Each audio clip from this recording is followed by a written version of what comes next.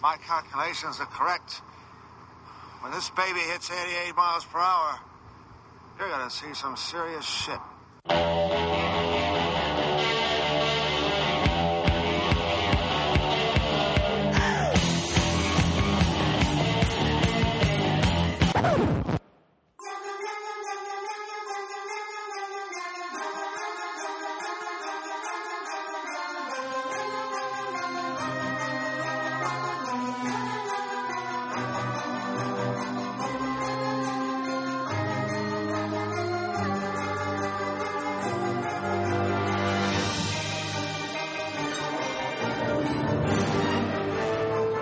Everybody, welcome to another episode of 88 Miles Per Hour Podcast. I am your host, Sanch, and sadly, I am missing my co-host, Max. Max is on a vacation right now with the wifey out on the other side of the world. He's out enjoying watching I know he's going to watch Doctor Who, where Doctor Who is actually filmed, so he's going to be there. And Renata, well, sadly, she imported some dates wrong in the time circuits, and she is lost in time right now. But it's okay, because I have one of my friends, someone who I work with, who I found out loves the 80s, loves all things 80s, so I thought it would be the perfect person to sit in with me and celebrate this awesome 80s Christmas episode. So right now, sitting with me, please introduce yourself. Hey, I'm Chelsea. What's up, guys? Awesome, Chelsea. And for those of you who are Brothers Bear fans, you can watch episode 100, or if you've seen episode 100, she actually sat in and we all talked everything Batman. So if you want to hear more of Chelsea, check us out on the Brothers Bear podcast. And if you never even listened to the Brothers Bear podcast, go on and find us on Brothers Bear. But today is all about 88 miles per hour podcast, all 80s, and we're going to talk about Christmas 80s because today is our big Christmas episode.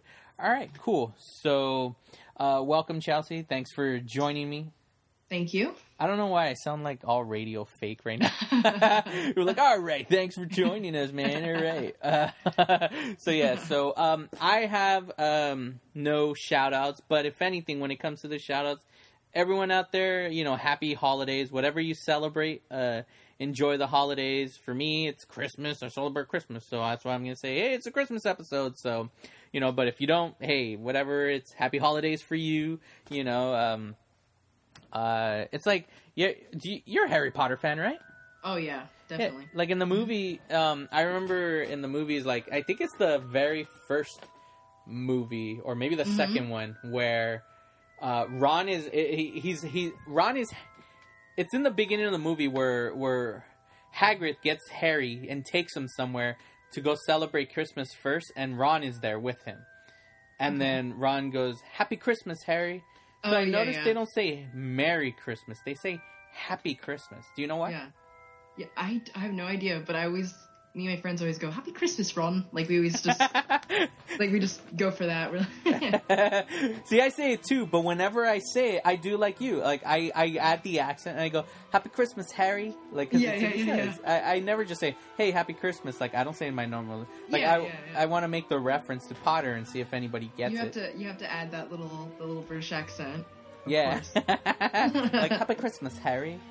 I don't know. I just thought you would know. Like, I still don't know. I don't know. Yeah, I don't know why they say... I know... what I like is they say Happy Christmas and they say Father Christmas. Like, they don't say, like back in the... I'm sure they say Santa now, but, like, back in the day, it's like Father Christmas. I'm that's so, like... That's so, like, oh, what a... I don't know. I like that they say that. I don't know. Yeah, that's true. They do. They say Father Christmas. They don't say Santa. They don't say Santa Claus. They say Father Christmas. Yeah. All right, on. All right. Well, thanks, everybody, for tuning in to listening to us in this awesome Christmas episode. But before everything, I just want to give out some 80s news. I'm not sure if you know about this, Chelsea, but the big headline when it comes to 80s related, for those of you, if you remember one of our past episodes that we did long ago, let me see. It was, Christ, where the hell is it? Oh, episode 12. If you go listen to episode 12, we did the episode Pee-wee's Big Adventure. And Pee-wee, the new movie, is finally being made, and it's heading to Netflix. So you don't even have to go to the theater. As long as you have yourself a Netflix account, you can watch the Pee Wee Herman movie coming soon. Have you heard about that? I haven't, but I'm a big fan of, I've always loved Pee Wee, but the movie, I love the movie. And I heard they were doing rumors of trying to do like another movie where it was going to be another kind of road trip kind of thing. That was a long time ago, so I'm sure it changed, but I'm excited. That sounds cool. It's like, according to, I guess it's the Wrap.com, Judd Apatow and Paul Reubens' Pee Wee Herman movie has moved from Universal Pictures to Netflix. According to a close source to the production, it moved to Netflix a gazillion months ago. A studio rep did confirm that the project was no longer with Universal. Reubens has been working on getting another Pee Wee feature film off the ground for years, and it finally all seems to be coming together. He is obviously returning to reprise his role as Pee Wee, and he co-wrote it with comedian Paul Rust. Apatow came on board as producer to help get the film made. So Apatow was like, just, obviously he came on board, and that, with him and his producing power and directing power in Hollywood right now, if he's backing something, it's like Spielberg. Hell, when it comes to it, when you think about 80s, how many times did you see, produced or story by Spielberg? Like, Spielberg got a lot of stuff.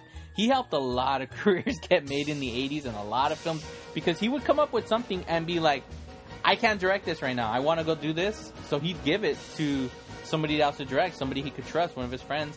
And like, for instance, Goonies was one of them. The story idea was Spielberg's, but he couldn't direct it, so he handed it off to Richard Donner. Mm-hmm. There's like a good amount. I mean, even Gremlins was another one. Like there's certain films, there's Spielberg, like Amblin Entertainment. He came on board, but he's like, I can't do this film. I think the other one was, I always have trouble pronouncing it, but it's Christ, you know which one I'm talking about. Poltergeist. Yes, there you go, Poltergeist. Yeah, I love Poltergeist. Yeah. Poltergeist. Yeah. That one, he got Tobe Hooper to direct, freaking the Chainsaw Massacre director, the guy who created that film. Mm-hmm. So it's like right here, you got Judd Apatow coming on board to helping Reubens, and then so I know earlier in the year he actually did. There's an episode, another podcast, Nerdist podcast. He was on there, and he was talking about how the film was coming along, and that one of the things that he said that he's like, we now have such an amazing company involved, and that's the really big announcement that hasn't been made yet. And obviously the company he was talking about was referring to Netflix. So right now there's no director announced at all, and there's no plot details yet. But I know Pee Wee, a lot of it will involve what he talked about in the Nerdist. I'm trying to remember, but I vaguely remember. I think he was saying like a lot of it, he will include like, I guess, the Playhouse in it, but I really don't know. I can't remember, so don't quote me on that. But yeah, but a lot of this, the source comes from The Wrap and GeekTyrant.com. So there you have it, ladies and gentlemen. I think that's cool. I think that's cool there, and I like that he did the that live show with the Playhouse live show. Did you go see it? No, they filmed it and put it on HBO, which was cool. But I thought that was cool. Like, he's just doing more stuff with his career, and like kind of like I'm a big fan of Elvira, and she just kind of keeps doing stuff with her career, and she keeps trying to like keep that character alive. Mm-hmm. So with like Pee Wee too, like just trying to like keep going with that character, because people seem to like really love that character a lot. I mean, I do, so that's awesome. I'm excited for the movie. Yeah, I mean, same here. Like, Pee Wee's Big Adventure. I mean, I used to watch that back in the day on Betamax. I used to watch it all the time, and Pee Wee's Big Adventure. It's like, it doesn't matter. Like, I get there are things about that film that do very much like, all right, this feels dated.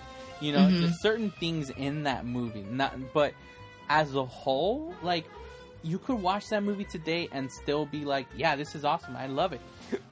Where there's other films where you're just like, all right, with the times. Like, if you watch Weird Science, you just know the science of the whole thing of it is like, it is dumb 80s. Like, but when it comes to it, there are certain films where it doesn't matter at what time frame you can watch it. You're like going to be like, wow, this fits with the time. Like, this still is I can't think of the word, but it'll still make you laugh, and you can still enjoy it for what it is. It's like it's kind of relevant still. There you go. It's still relevant. Like, where And even if so, like for instance, like I Love Lucy, you can watch that today. People are still watching it now, and you could laugh. Like, even though you know for a fact it takes place way before we were even born, still you could watch it and be like entertained with it and laugh. Like, there's other shows where I'll watch and be like, holy hell, like, dude, this is terrible. Like, this is so 80s. Like, if you try to watch like 21 Jump Street or Miami Vice, you're like, whoa, this is true 80s. But yet there's other stuff like like when it comes to like films or whatever, like even The Breakfast Club, because when you watch The Breakfast Club, all those characters exist now in our lives. Like, I guarantee you, like, you in high school, I bet you can pinpoint every single person in that film from people you knew in high school, you know? And we all go through that. We all are teens, and like, that's what, I don't know. All in all, it's like, when it comes down to it, Pee-wee Herman, the Pee-wee's Big Adventure, great film. Now, his second film is... not so good. Yeah. I did not care for that one. No. Same here. But, hey, you know, the original. But awesome. So there you have it, ladies and gentlemen.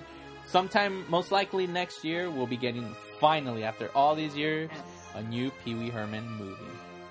Alright, ladies and gentlemen, so here we go. Here we have it. This is the point of the show where we're just going to get into it. We're going to, it's our big Christmas episode. So the first film, I thought we would, you know,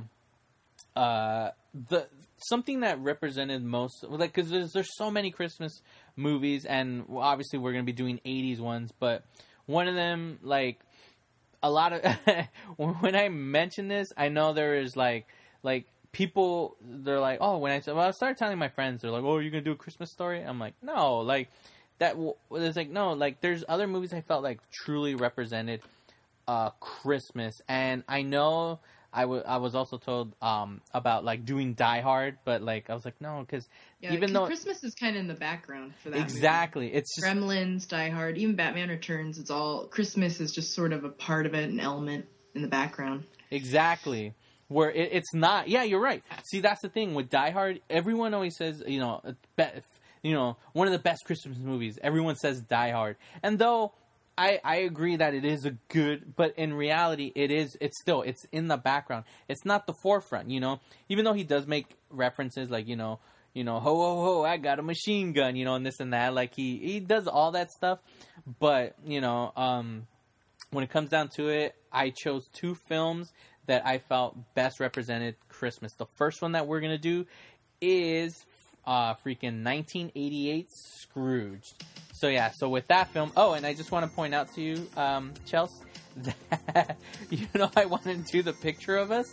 I had them in my box. I forgot I took them out of my backpack, and I put them in the box because my backpack was empty. So when we were trying to take the picture, freaking, when I was leaving, I'm like, oh, here they are. They were here the whole time. So, whatever.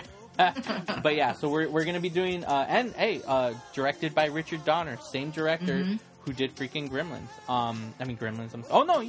He did do Gremlins, right?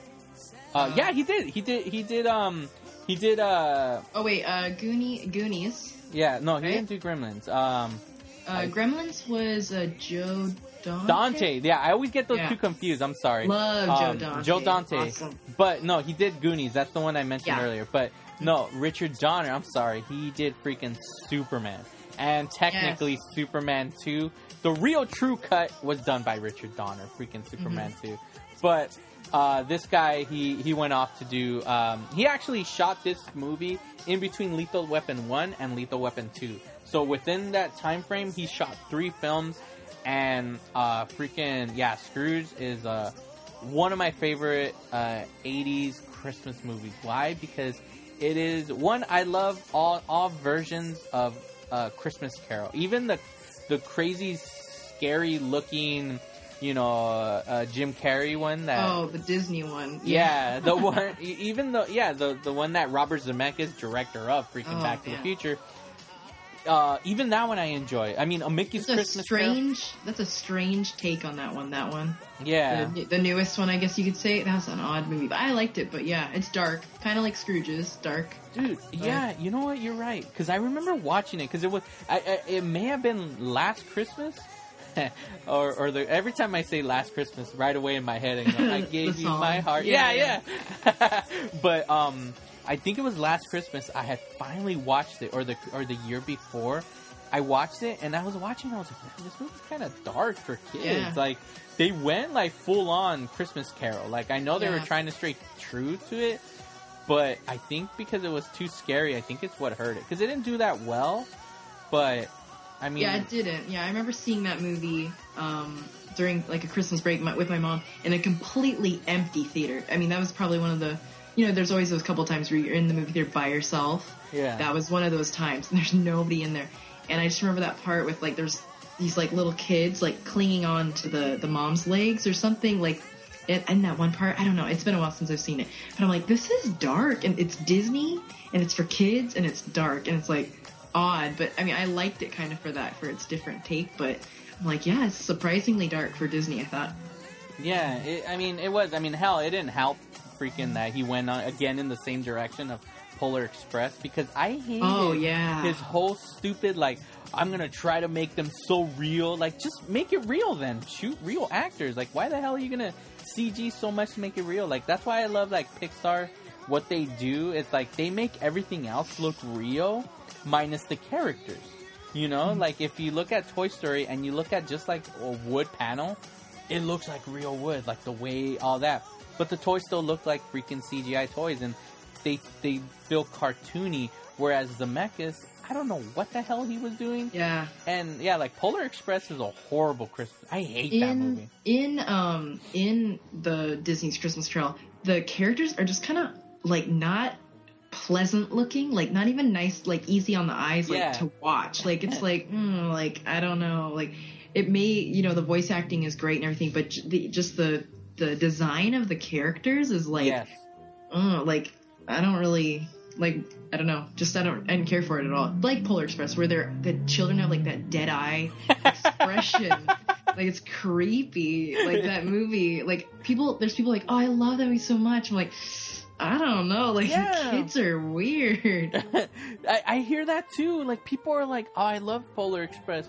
I'm like, what? Why? Like, I don't know. It's scary. Like, to me, I hate, like, I don't know why I hate that movie. Like, I mean, I love so much things Christmas, but when it comes to that one, like, it's just garbage. But yeah, like A Christmas Carol, like, you're right. There is nothing like appealing to the eyes. Like the people, they made them look real, but so like nothing like pretty about them. Like Bob Cratchit looked weird to me. Like, like I get Scrooge looking the way Scrooge should have looked. Okay, cool. You want to make him look like a bear, But I mean, everybody else in the movie, I was just like, I don't know.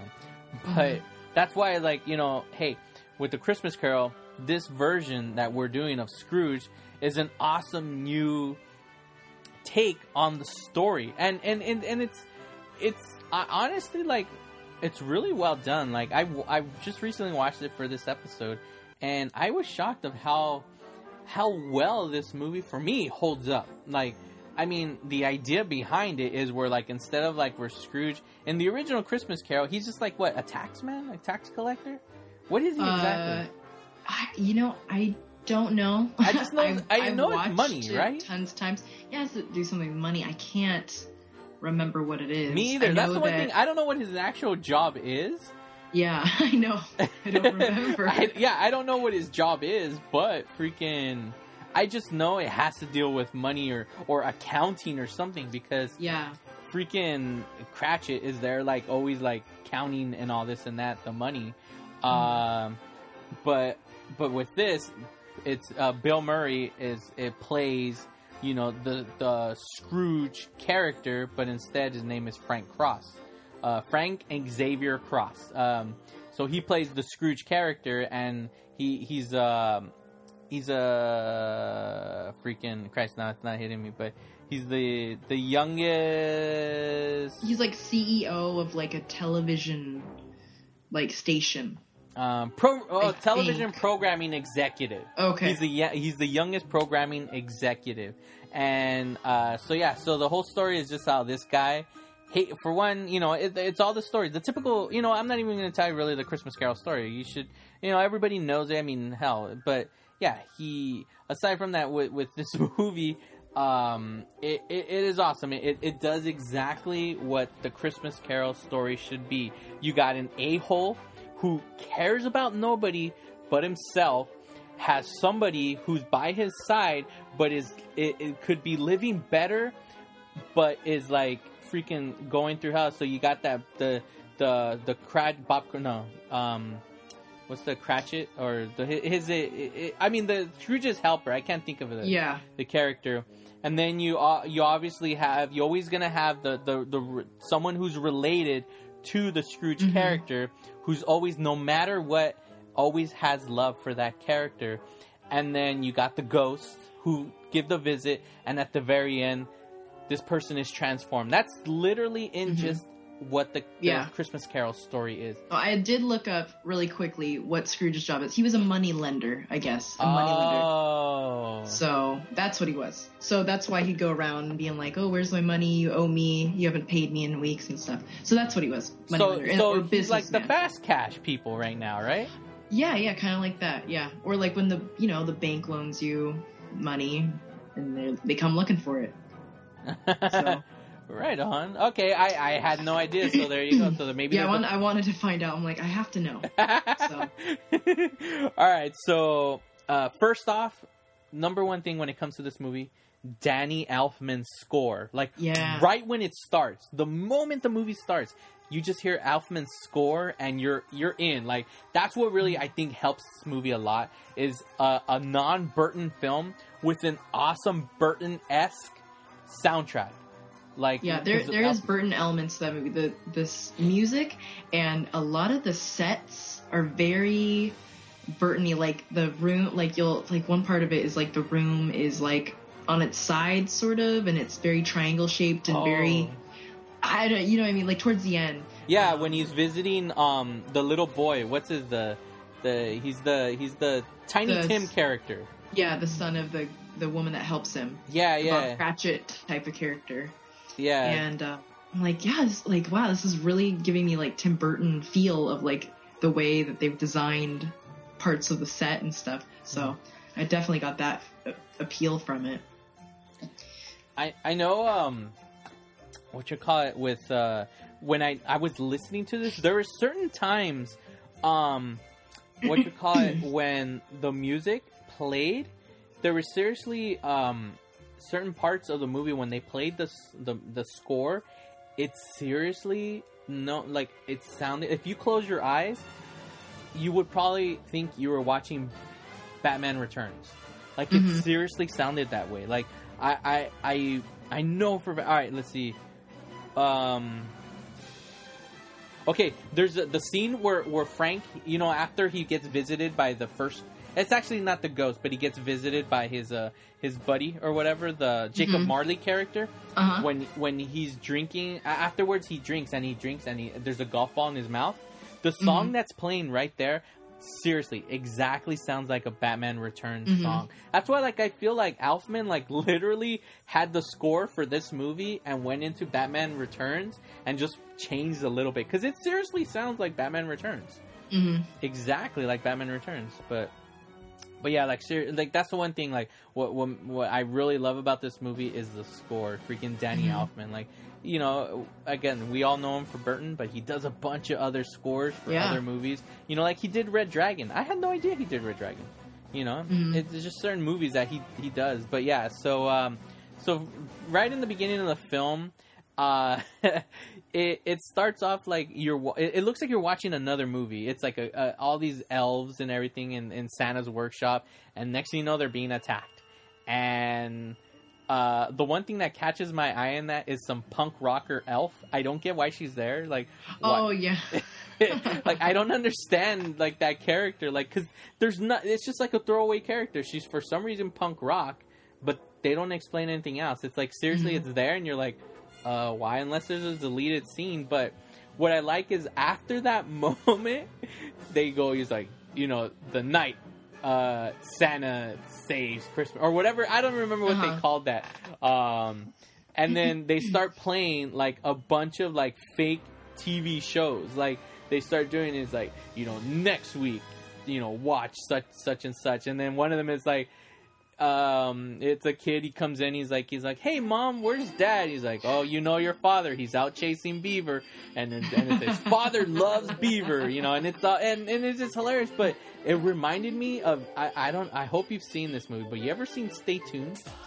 Yes, with John Ritter. Yes. Yeah. That's what it reminded me of. That whole intro exactly looked like it was out of Stay Tuned. Like, I loved it because it was all these fake shows that were not normally would be shown on actual TV.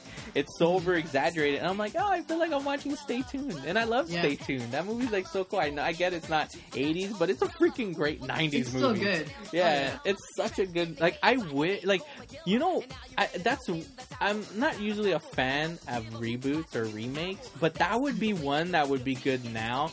I mean, no one could replace John Ritter, but the thing is, with so much TV now, so many channels, I think it would benefit like being remade now, because it's like it's our culture so much about having so many channels, they could easily spoof so many freaking shows and movies right now, and I think that movie would work like if they did a remake of Stay Tuned. That'd be good. That movie's great. That was a good one. Yeah, I love that freaking film. So yeah, when the one thing about the film when it starts off is the cool is like they show that like, you know, this Christmas Day, join us for, you know, IBC's, you know, A Christmas Carol Live, and you know, and it shows all of that. He's like all bored by it. He's like, wow, that really sucked. And then I like when he shows the ad. And when I was a kid, that ad used to scare the hell out of me. Especially the freaking acid rain part. Because I used to think, I'm like, what if it does rain acid? How would we even survive? Like, where can you hide? Because I feel the acid would burn through everything. And I was like, what the hell? I don't know. The acid used to scare me. I mean, that would have been... when did you originally watch this movie? How old were you? Oh, my gosh. Oh, man. Probably junior high. It would become on TV. But my conversation most of the time with that movie was, oh yeah, have you seen Scrooge? Oh yeah, I didn't really like it because they didn't like it's a weird movie. It's offbeat. It's I think what people that don't like that it's so dark. Like it's really dark. And that was like people would be like, oh, I don't know about that movie. It's kind of dark. But I was like, I always like stuff that was like weird and different. So I was like, oh no, this movie's awesome. But yeah, I was a little older, so like that, I was fine with that. The acid rain did not freak me out. But yeah, no, that was not a problem for me. Yeah, because I mean that's dark. Like because the first thing they show, I can't. Okay, I don't remember the first one. He's like this Christmas Eve is Scrooge, and then like it just you go. You hear like some, and I don't remember the first one, but it's like acid rain, you know.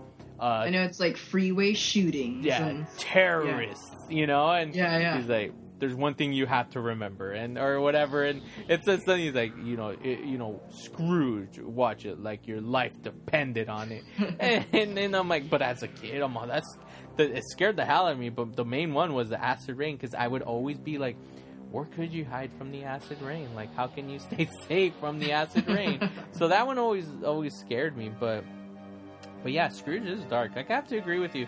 But definitely, there is I listened to this this is actually a Christmas episode from like, Christ, it may have been the first Christmas episode back in like 2007 or whatever, 2008, I think.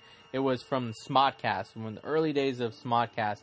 And they talk about Scrooge, and they mention that in the original script of Scrooge, the original draft was even much darker. Like, it was even way darker, and they actually lightened up. So that's why some of the dark elements stayed in the script. So I guess, like, I would love to read the original script, like that version of it, because it's much darker, you know? So, yeah, I mean, you're right. It is a dark film. Like, I mean... Oh, yeah.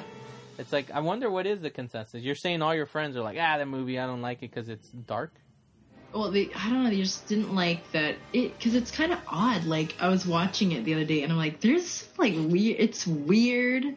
Like, the part where she, it's funny, like, the Ghost of Christmas, present is, I forget her name, you probably... I don't know. She's that comedic actress. Yeah, Carol Kane. Carol Kane, yeah, who's on Gotham right now. Yeah, she like keeps like kicking him and like punching him, and I'm like, it's funny, but like, this is like, why is she doing that? It's like weird. Yeah, she's like all abusing him. I'm like, but it's so strange to me. I don't know. I always thought like, why is she like kicking him? Like, does she hate him? I like could never figure that, like, as a kid. I'm like, what's going on? Like, I don't get it. But like, now that I'm older, I'm like, I think it's just funny, like, that she's kicking the crap out of him. Yeah, that was actually always my thing too. Like, I mean, when I was a kid, I didn't understand why she was so abusive to him. Like, I didn't get that. Yeah. Like, what did that have to, like, why did she have to be abusive to him? I don't understand. I loved her character. It's funny.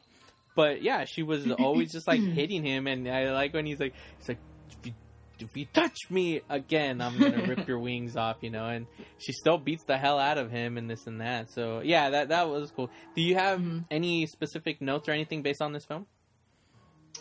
Notes that I wrote? Anything on this film? Yeah, so I could, because I've been obviously talking the most, so I want to let you. I didn't write any notes. No, I'm not. I never come that prepared, but I don't know, like, there's just things that I do like, but I love, the Ghost of Christmas, Past. I love that it's like this cab driver, and that guy's performance is excellent. He's got the cigar and everything. I really like that. Yeah. What I do like too, I think is interesting, is that a bunch of, Bill Murray's brothers are in it.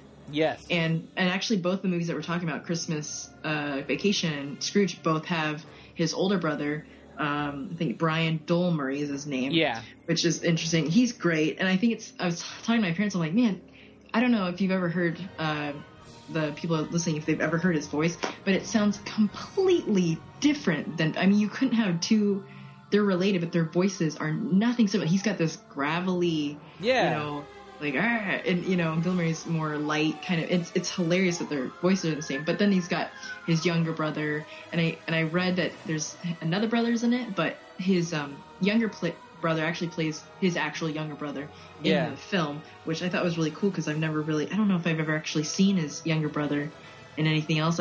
Maybe I have, but I don't know. But I do like that too. So. Anything else? I'm trying to think. I'm trying to think. No worries. I just, because I don't want to like over do like no, I got you. Another thing that I think is cool is Robert Zemeckis' ex-wife is in the film. She plays like that blonde assistant. And she's in Goonies. She's like in a lot of random movies where she like plays bit parts. Uh-huh. And I totally forgot that she was in Scrooge. But I'm like, oh hey, that's his ex-wife. She's in Monster Squad. She's the mom in Monster Squad. Yeah. She's in some other stuff too. She was in the. Is she the mom in Goonies too? Yeah, she is. She's the mom. Okay. She has a broken arm. She was in the Lethal Weapon movies.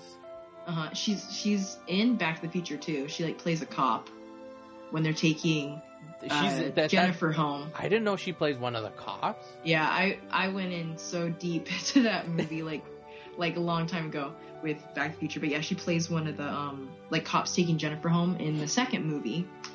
So I thought that was cool. There's a lot of little, you know, cameo kind of people like Carol Kane. I don't know. I just thought that was a good pick for that.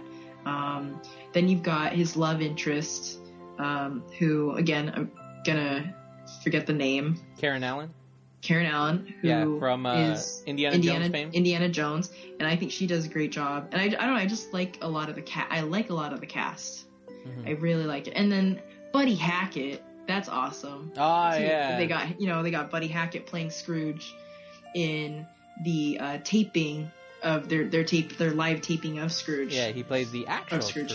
Yeah, which I'm like, oh, that's Buddy Hackett's in it. Like, that's awesome. So yeah, I love that Buddy Hackett's in it. Though, like, it sucks we don't get to see much of him. Right. Yeah. But it's still freaking awesome that he's in it. You know. Mm-hmm. There's also an early freaking Mimi from the Drew Carey Show is in this movie. She plays the nurse. Really? Yeah, the part where, remember the census lady or the she keeps getting hit. Yeah. The first time when she gets hit in the head, where they're like, when he's out talking, but like, see, like when he has the guys right there, he's like, we could barely see it. They're talking about the ladies, parts, and he's like, see, he's like, these guys, and they're even trying to look, and then that's when he's like, all right, guys, thanks a lot. And then when they walk away, they spin, hit the pole, and they hit the lady in the head. The nurse who comes is Mimi. And I remember when I first noticed this after watching Drew Carey when I was like, I don't know, in high school or something, I was like, oh, that's crazy. And it's so crazy how like sometimes like, certain actors are like in bit parts and then they become huge later. Like Samuel L. Jackson when he was in freaking Coming to America.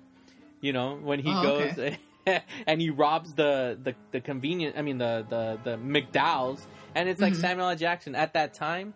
No one knew, like, all right, Sam, whatever, but now the guy, he's freaking huge, Yeah, they become so big like that. Yeah, that is cool.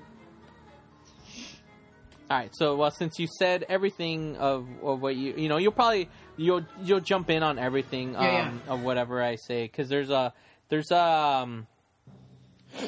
lot. I mean, I take usually a lot of notes and stuff like that just so I can remember. But I guess I'll go down the line. Like first off, I think Bill Murray plays a perfect Scrooge. He comes off like a real a-hole.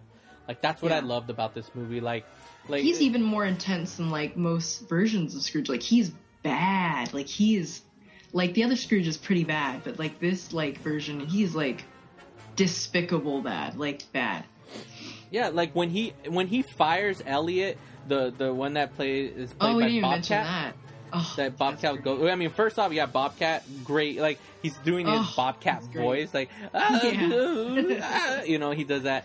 But he's playing Elliot, and it's cool because there's nothing wrong with this character. But what the filmmakers, the writers, what they're trying to do is establish how much of an a-hole he is, and all he there's nothing wrong with this character. He just flat out says like, "Hey, I think this commercial is too much. The acid rain and all that would scare people." Hey, the other ad is perfect. People love it. The ratings, the word and the census, blah, blah, blah. Everybody's like, hey, this is awesome. We love it. And then he fires him and that's it. He's thrown out in the street. And he's like, under like, it was like 4 minutes and 30 seconds. And he's like looking through a telescope. Like he gets him fired. And that there. And he enjoys the pleasure of like the misery he causes everybody too. So. Yeah. And right there, boom, perfect thing. Right there is the setup of like, this is how much of an a-hole, how evil he is. Because with the other Scrooge movies or story takes, the way we always find out how much of an a-hole Scrooge is, like one, he's a terrible boss because he makes Cratchit work really hard for barely any money. But every time people come in asking for money and donations, and he like kicks them out. And then his son, it's usually his nephew, comes in and says, hey, I'm inviting you to my Christmas party. He's like, the hell with this, bah humbug, and he kicks him out. Usually, like, he's like, nah, forget you. So that's how usually the other stories establish how much of an a-hole he is and how much he hates Christmas. With this, from the get-go, it's like, who is that guy? He's like, oh, that's Elliot. He's like, all right, I want him fired. I want everything. So he's like, and then it obviously, we know for a fact this happens a lot because when she picks up the phone, she's like, hello? He's like, code 9. And right there, she says it like it's happened before. So we know for a fact he's fired so many other people. So all right, he's an a-hole. 2, when he looks, he goes, what is this? He's like, oh, that's a drawing that my kids did. He's like, how many fingers does Mrs. Claus have? He's like, 11. He's like, and he grabs the drawing and he crumbles it. And he's like, okay, I'm gonna go. And he's like, no, you can't go. If I work late, you work late. And if I can't work late, then you can't work late. And if you can't work late, I can't work late. And it's just like, it points to you like, all right, this guy, he's an a-hole. So it's like, I think that's why out of all the Scrooges, he's my favorite. Aside from Scrooge McDuck, he's my favorite. Scrooge McDuck. Because the one character that's named off a freaking Scrooge is Scrooge McDuck, so I gotta say, Other than that, the cool little thing, if you see when his brother comes and visits, it says right there, cross, a thing you nail people to. Perfect. Oh, I did not see that at all. When his brother's like, he's working out, he's on the little bike thing, and it says right there, cross, a thing you nail people to. So I like also when the first ghost, the Jacob Marley ghost, Lee Hayward, when he comes in and he's like, oh, you're going to be visited by, 3 ghosts. I like because in the story of A Christmas Carol, Jacob Marley has chains. And that's the thing, like, he's going to spend eternity with those chains. And those are supposed to be things weighing him down because he could never fully rest because of the life he lived. And that's what those chains represent. They're holding him down and he has to carry those chains around. And I like that in order to kind of capture that moment of Jacob Marley, they have him pulling around what are those called? The caddy? Is that the caddy? Is that what it's called? Or is that the person that carries? I don't know what it's called. But those things that he drags around, and there's actually chains on that. So it's kind of cool how they give their own take of him having to carry his chains around, but with that. And I thought that was like a cool part. And I don't know, it's just awesome. It's a cool moment where like he comes and he gets him on his throat, and he's like, and even then he's like, you're going to be visited by 3 ghosts. He's like, he's like, when? Tomorrow? He's like, I'm kind of busy tomorrow, and this and that. But one of the things as a kid when I was growing up, and maybe this is always like, maybe you have this question too, but remember the scene when he's hanging out the window and he falls, and then he wakes up on the chair, he turns to the phone, and the phone starts automatically dialing. I always wondered, like, why did it do that? Is it a ghost doing that? Like, and it dials Claire, but I always question that part, because I was like, why is it automatically dying? Like, I didn't get it. I'm like, is there still a ghost in the works calling her purposely? Like, setting everything in the motion? I don't know. It was just like, it was always one thing that bothered me, was just like kind of weird. Like, oh, it's dialing her. Why? I don't know. I did like how he looked though. The Jacob Marley like character, his old boss. I was like, when I was watching the movie, I was really looking at the detail of like his like makeup and everything.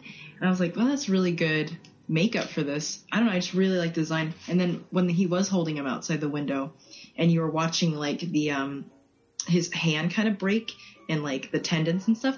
And I'm gonna probably keep coming back to this, but okay, another dark moment. Like, you're watching like a corpse hand break. I'm like, wow. Again, this is really kind of gruesome-ish maybe for a Christmas movie. I'm like, oh, okay, it's still cool, but like, I was just like, oh man, like really getting the shots of like the hand break. I was like, oh god. All right, so then perfect. The head. Remember the mouse when it comes out his head? Yeah. And pushes out the golf ball, and he's like, ugh. That's true. Yeah. And then, see, I guarantee you, if this movie was made today, the studios would fully push to make that character CG and be floating in the air or something. And CG is great and all, and this could be a whole another conversation, but I love practical effects. I love makeup, actual makeup, and that's so when I was looking, I'm like really admiring it, because I love that. Yeah, and they totally would make it. They totally make him flying around. You don't need it. That's another thing that CGI is like subtlety. You really don't need to go. I don't think you really need to go too crazy, but that's just me. So yeah, that's why some of the best practical effects have come from a lot of 80s movies. And the one I would have to say that's to this day, I still think, I don't care, it's an 80s film, but you watch it now and you're still like amazed by how awesome it is. It has to be John Carpenter's The Thing. Oh my god, yeah. Oh yeah. Those visual effects, just beautiful. Like, it looks real. It doesn't look fake. Like, to me, like, you watch it and you're like, what the hell did they do here? Like, this is great. And that's what studios could be doing now, but they don't want to, because one, it's cheaper to just use visual effects, you know, and I don't know, it's just, and it takes a lot more time, like this, making those puppets and you're hiring certain people to work different parts of the puppet, and you're hiring the person to paint it and to even create it. And I always thought, like, so you got CG, you got the practical effects. I always and people are like, oh man, that puppet looks so fake, even if it wasn't John Carpenter's The Thing or whatever, what else? Oh man, that puppet's so fake, whatever. But it's like, yeah, but I believe that that's there. I believe that I'm looking at it, other than I know that the CG part, yeah, CG's fake too, but like it's not really in the room. Like the puppet is in the room. I believe that it's more real. It freaks me out more, like, because I know that it's really there. So sometimes I'm like, CG is, sometimes it's too, like, it's almost too fake for me. And other people think, oh well, the puppet's too fake for me. Well, I rather be more freaked out of the thing that's actually in the room. And that's what happened with the remake of The Thing. There is a version of that movie that's all practical effects with like little, like small percentage of CG, but it was the studio who, after watching a cut of the film, were like, they went back and they added CG over practical effects. And that hurt it. And I can't remember what the quote was of what the studio said, but it was basically saying, like, yeah, it's like, to them, it's like, nah, it looks too fake. Like, we want to, you know, spruce it up and, like, add the cherry on top. In which doing what they did hurt the film, because people were like, oh, now it looks crappy. Like, it's all CG, you know? So, yeah, I don't know. So, and I respect movies, too, that, like, nowadays that do practical effects. I know it's way off topic, but that Wolfman movie that came out with Benicio del Toro, they opted to do actual wolf makeup instead of, like, make it... I mean, I'm sure there's probably scenes where they did CG. Of course, they freaking love CG, Hollywood does.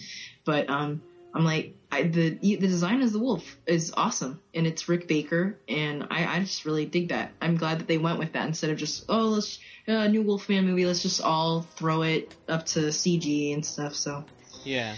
Anyway, no worries. I mean, I trust me, I've had conversations about freaking CG and practical effects on this show many times, so fans have heard it before, my thoughts, and I always like to hear other people's views on where the visual effects is. And yeah, that scene where he's hanging from the hand, and then it's like it's an actual arm, but at one point he starts pulling on it, and then yeah, you see the tendons and the bone, and it's just like peeling away, and he's like, oh, what the hell, like, and it's still like he's holding him, and like, I love how that's done. It's cool. It's all you know, and yeah, now that whole scene would have been CG. Like him hanging out of the window in the back was a painting. It wasn't CG. It was like a painting back there, matte painting pictures that made it look like he was actually hanging out of the building. But that wouldn't that would so be done with CG. You would see a whole cityscape in the background. Like, it would be completely different. This movie would be done so differently. And look, you got 3 ghosts in this movie. Well, 4 ghosts, but you have 3 ghosts in this movie who all appear, and it's all practical. You got the Carol Kane Ghost of Christmas Present, who's flying, and it's just wire work. And you, like, that's why, like, she's flying, and at no point are you like, that looks fake. You're like, oh yeah, she's flying. Okay, I don't even second guess that. Like, you got the Ghost of Christmas Past, and he's driving around in a taxi. Like, that's cool. The only CG that I remember from this movie is when he drives through the milk truck. Right. Oh, that's right. Yeah. In the taxi cab. And that's it. It's very that. Oh, and then when he's like, he goes through the door. Remember? And then he crashes in the door. He's like, I love that bit, and then he punches it. It's only then that, like, okay, we have some CG, but again, very subtle. It's there for a little bit, but the rest of it's practical. The Ghost of Christmas Future, that too. It's a guy in a weird costume. Though I have to admit, the rubber people kind of look pretty crappy. Yeah, and there you go. Another, what the hell is going on in this movie? Dark moment. Like, what the heck?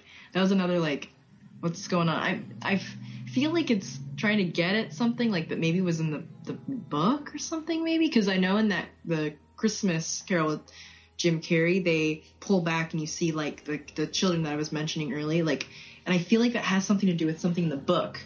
Maybe, I don't know, but, like, I was, again, I'm like, whoa, like, that's freaky, but, like, funny. I don't know. Yeah. Like I said, that this movie is freaking, like, it's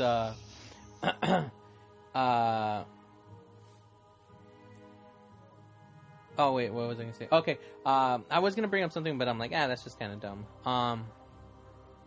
Again, there are some moments where like, again, it is dark, but like you see how much of an a-hole he is. It's like the one part when after the pre-ghost visits Frank, and then the next day, like when Claire comes and visits him, and Claire's like, "Hey, is everything all right? Like, I know you, Lumpy. Like, I know that wasn't you. You were scared." And this is like, "Oh no, And then at one point he's like, "Get out of here!" And she's like, "You called me." And he's like, "What are you doing here?" And he grabs the kid, and he's like, "Answer me." He's like, "Maybe you answer a few questions downtown." And then that's when Grace comes. He's like, "What are you doing? That's my son." He's like, "All right, you beat him." I like that. He's like, "That's my little boy." He's like, "All right, well, you beat him." And I just always like that. I was actually laughing pretty hard on that when I saw it. It's another scene that I don't know how much was real and how much was staged. Like, okay, the scene when the first ghost, he's gonna visit him, you got that slimy other executive that comes and he's like, "Hey, when he visits him at the restaurant," and then he's like, he starts seeing the fire. Remember the fire? And then he runs and he throws the fire. And he's like, "I'm sorry, I thought you were Richard Pryor." And he kind of laughs. And I'm like, I felt like he really wanted to laugh, but the scene that I wish they had a director's commentary or like a special edition, because I want to hear what they say about this scene. But when he starts walking away, he slips and falls. The night that I watched that movie, I actually rewinded that part to see if it was actually like he fell and they kept it in. I was like wanting to see if that was it, so I did rewind that because it seemed like he like slipped one time and then like slipped again. Yeah, I don't know, but I have no idea if they like if that was on purpose or not. Yeah, he slips once and then he continues walking, but then he falls completely, and then he gets up, all dust himself off. So I was like, I guarantee, like, I felt like that had to be real. I don't know if it is, but I feel like it had to be real. I think, but definitely, I think my favorite part though of the movie, there's a lot of good parts.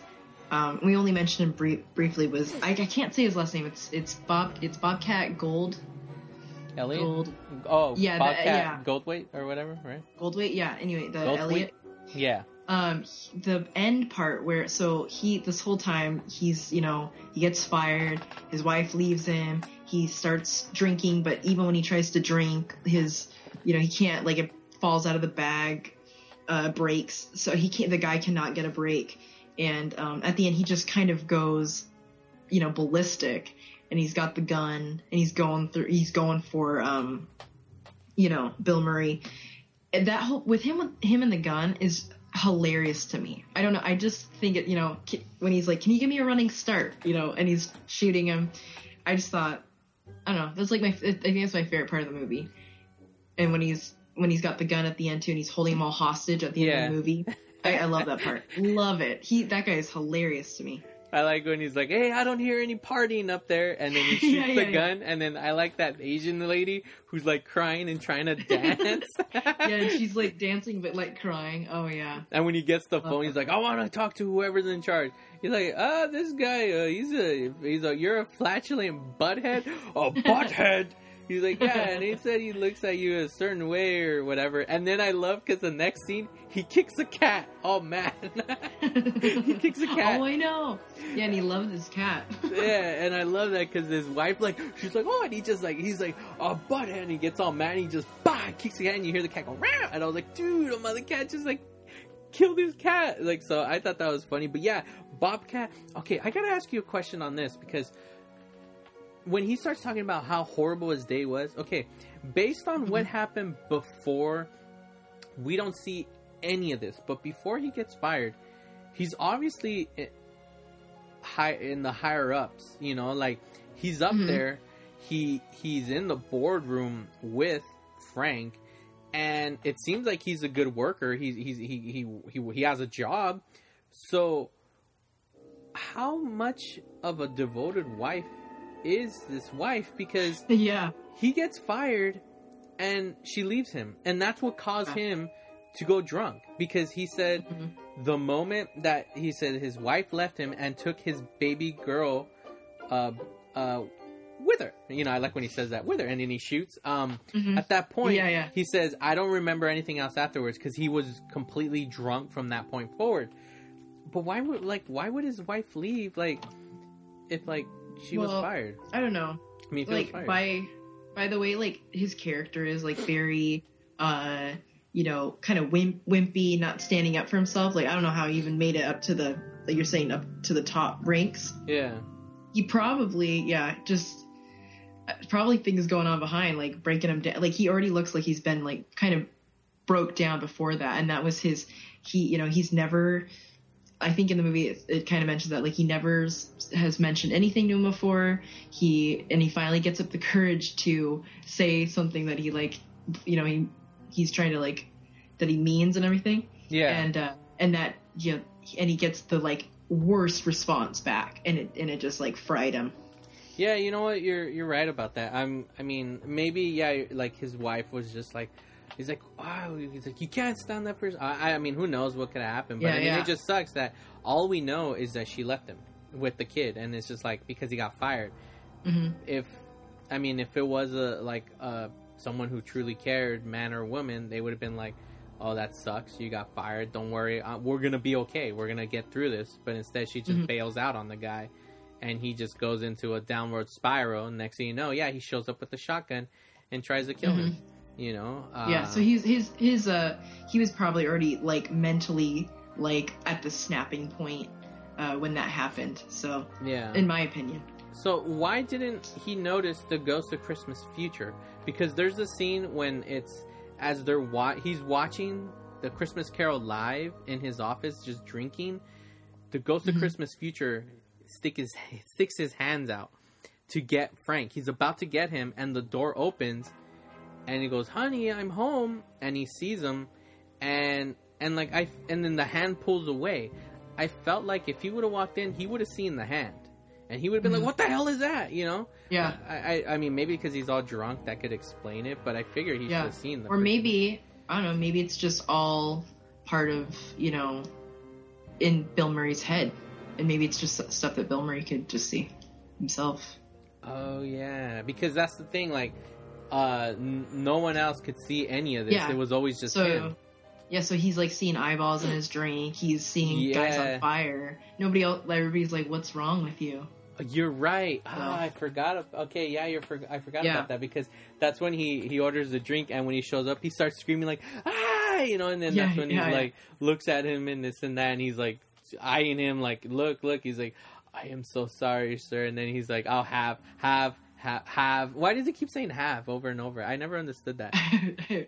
That was another scene, along with, like, you know, the ghost kicking him and stuff, and, like, another, like, odd scene, like that movie, like him in the movie, him freaking out and everything, and, like, like you said, the guy saying, like, the words over and over again. I'm like, whoa, what up? Like, weird part of the movie, like, to me again, like. Yeah, because he repeats when he shows up. He's like, "Hey, you know, I'm here." He's like, "Oh, you know, my grandfather's wife." That guy looked familiar, and I could be totally wrong, but that guy looked a lot like the guy that plays, the guy in Bill and Ted's Excellent Adventure that plays, I wish I could remember the name again, but Socrates. It looked a lot like the guy. I could. It is totally wrong. Is it okay? Yeah, it is. Like, it is Socrates. Why does that dude look so familiar? And now when we were just mentioning, I'm like, okay, that guy, he looks just like that guy, so. Yeah, it is. It is he's just, obviously, he's a bit bigger. Or, you know what? We should probably look it up, because we could be saying it completely. We could, yeah, it's true. Because Bill and Ted came out before, and that he had, like, a bigger part. Yeah, you know, it did come out. Ooh. I guess so. But then again, while Bill and Ted was filmed before, but it wasn't released until the same time. Because I know Bill and Ted was shelved for like a year or two. Because they shot it, I think, in 85. And then it wasn't released till, like, I think 87. I can't remember, or so. Okay. Yeah, it was, so, I mean, I don't know. But But yeah, that scene, because he's like, are you him? Are you him? Are you he, sir? Like, just being like a proper, like, you know, like, almost like a grammar Nazi of the time. And then, but then afterwards, I don't get why he keeps saying, he's like, I'll have, he goes, have, I'll have. Like, I don't get why he keeps saying have over and over. I never understood that. Like, how is he correcting him there? He's saying have, and he's saying have. He's like, have. I don't know. I find that weird. Let's see. What you call it? I guess, you know, that's towards the end of my notes, actually. It seems like I have a few. I'm trying to look up and see if it is that guy. Okay. I don't know though. I don't know. Okay. Well, I guess little things is little cool cameos. It looks like Buck the dog is in the movie. The part where it's the Ghost of Christmas Present, and they visit his brother, and there's a dog barking. That looks like Buck the dog from Married with Children.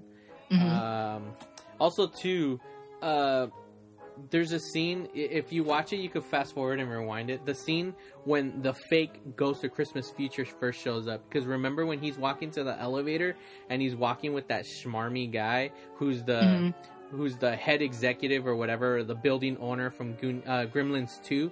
That's right. Yeah. And then he's walking with Grace. When the elevator opens, he screams, he goes, all right, take me. When he goes up like that, he elbows Grace in the face. Like, you see her go boom, like, and I rewound, slowed it step by step, and he literally elbows her in the face. In which the following scenes, I guess, because sometimes when you're shooting, you have to recreate whatever the last scene was. So she's again holding her face in the remaining scenes, but he nails her in the face pretty hard, and that was not planned. I know that for a fact because he hits her hard. But yeah, I guess I like that character though. I don't know if we mentioned him that much, but the guy who's trying to like take over his position kind of in the company and stuff. Yeah, I like that actor. He's the perfect a-hole too. Like he's almost like a Frank Cross, but all he wants to do is get rid of this guy. He's like, you know, take over the company. So yeah, all in all, is like the one thing I never understood in A Christmas Carol is why is dying of an old age bad? Because I was thinking about that too. Yeah, like, because the future, it's in the future. I mean, what happens with Claire is pretty effed up. Like, because that's a great scene. Honestly, that is an awesome scene.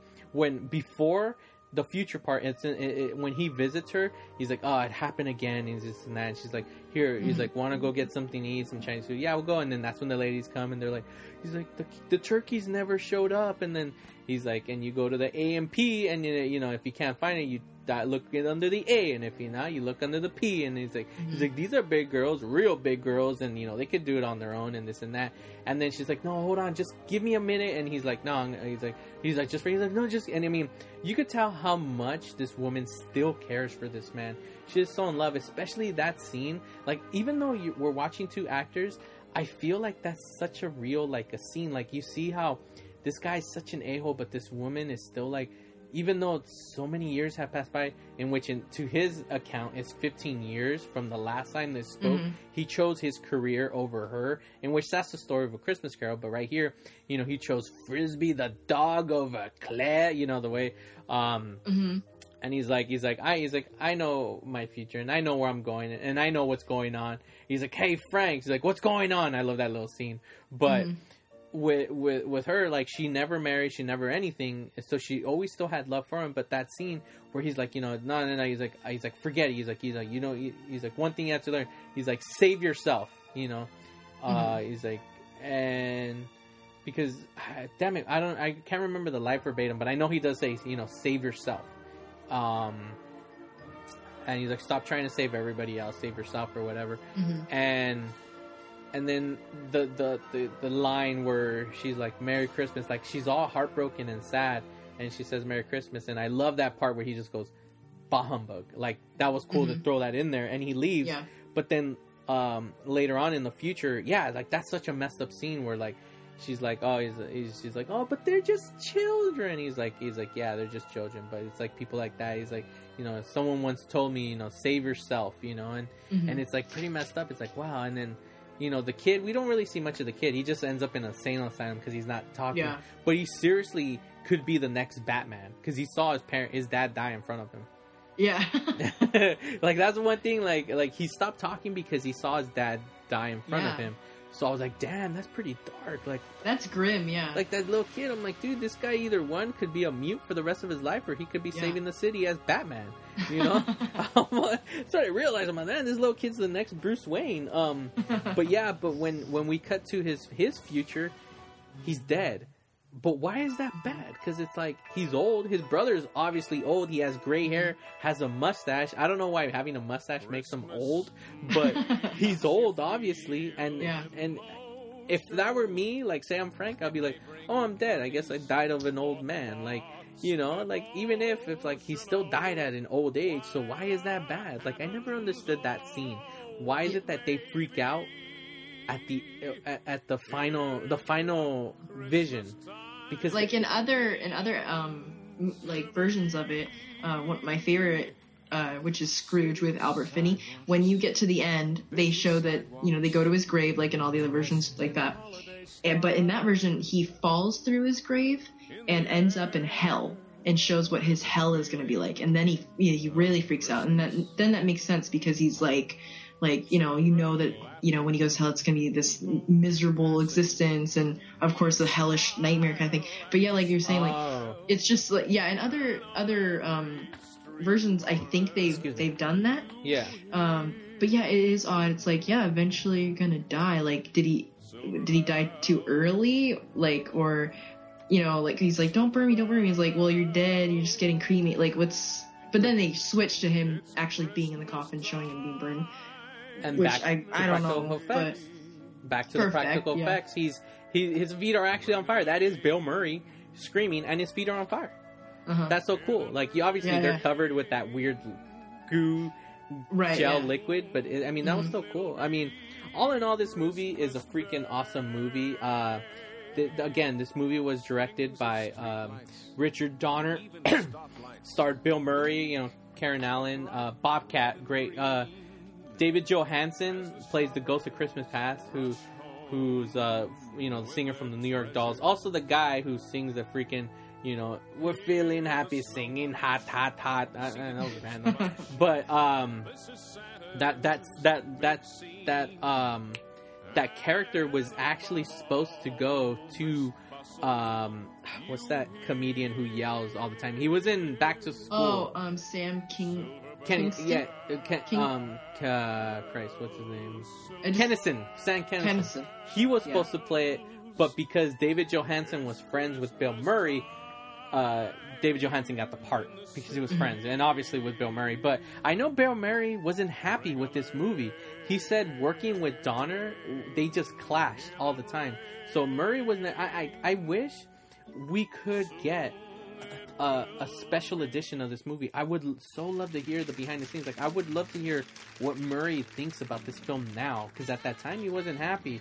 The movie was a budget of $32 million, and it made $60 million, so it was a hit in theaters. But the last thing I gotta say about this movie, and in which I wish movies wouldn't do this, is, well, the way the movie ends, I don't know, man, his acting is really well done. Like at the end when he has his realization and he's in front of everybody talking, he's talking and he's almost like he's starting to tear up, and I'm like, damn, like, how real is this? Like, he that's acting right there. Like, he makes it seem like this character was real and he just woke up. Like, and like, just the way Bill Murray delivers that whole monologue is freaking amazing. Like, I love that scene. Like, at the end when he's just talking to the camera, he's like, you could, you know, take someone, or you could call up an old army buddy, or this and that. Like, that whole scene is amazing. Like, I really love that scene. It's freaking awesome. But I just don't like at the end when everybody's singing, like, put a little love. Or it breaks the fourth wall, kind of. Yes. But like, feed me, Seymour, feed me. Come on, let's hear it from all you folks out there. Come on. You don't know the words. Come on. Come on, let's hear it from this side of the theater. Come on, just over here. All right, that's no good. Come on, let's try the other side of the theater. Come on. how about just the men? Come on, just the men. All right, the real men. Let's hear the real men. All right. The women now this time. No, the real women.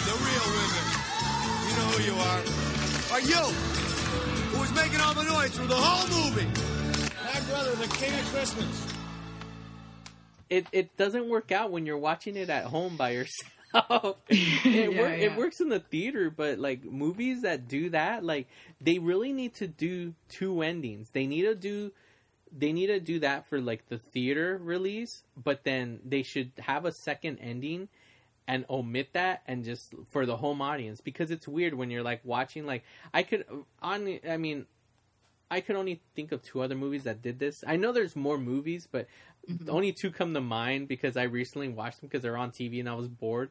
One was Spice World, and at the end, they do that and they're like talking to the audience and stuff. And that's weird when you're at home. And another one is... And Ferris Bueller does that. Oh, yeah. Yeah, Ferris Bueller. He goes up to the camera and he's like, "You're still here? Like, go home." Yeah, I forget that. And then Fat Albert did that too, because he goes like, "Hey, everybody, I'm here to save you." So it's kind of like, don't do that. Like, change the ending so that when you're at home, maybe he's the, I don't know. It's just weird like that. I always found that scene weird where he's like telling everybody, he's like, "All right, everybody sing." He's like, you the one making noise through the whole movie. Like, it's just, that's the only part that takes me out of the movie. I get he breaks the fourth wall, but it's just so weird because the whole movie you're watching and then boom, that ending is just so like crap. Like, I don't know. I just hate that little part right there. Like, it's just weird. I don't know. It takes me out. But all in all, great movie. Any final thoughts on the film? Final thoughts. It's a good movie. Like I said, dark, kind of a different take on Scrooge. Obviously not traditional in any way. I think they did a good job modernizing it for that time. Yeah. I don't know. I just really like the movie. It's good. It's good. Awesome. Cool. All right, there you have it, ladies and gentlemen. Our little cool talk over about Scrooge, and now we'll get into really quickly. We'll talk about another one of my favorite Christmas movies. This film, all in all, like this one I actually watched yesterday just to get caught up again. Great movie, and it's literally at the tail end of the 80s, and this one is 1989's National Lampoon's Christmas Vacation.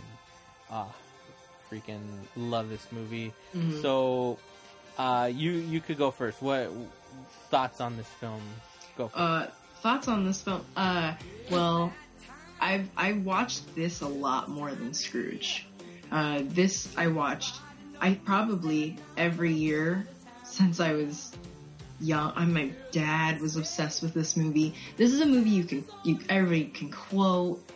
Like there's T-shirts. I don't know. It's great, but yeah, it's definitely. I don't know. It's definitely a more modern Christmas classic. Yeah. So no, this movie I can quote a lot. It's that kind of movie. Favorite quote then from this movie? Oh my god. Okay, so anything, I was just quoting it yesterday. Anything that I guess it's the aunt and uncle. You got her name. She's the one. She does.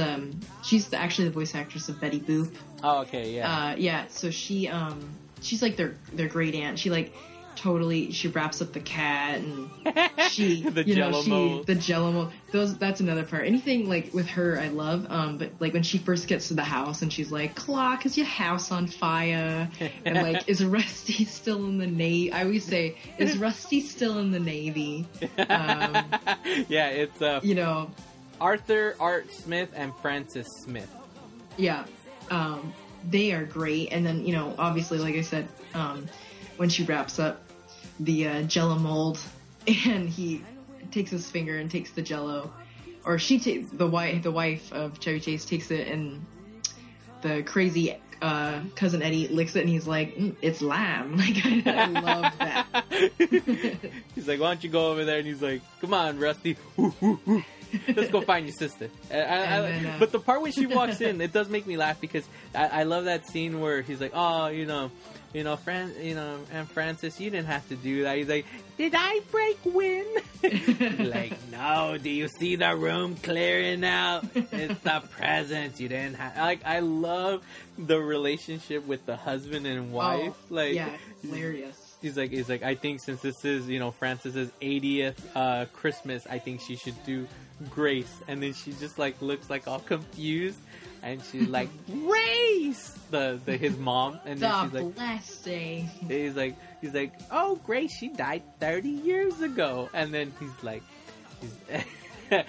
they want you to say Grace, and then she like shakes her head all cute, like, no. He's like, the blessing. And then she does the freaking, what is it, the Pledge of Allegiance.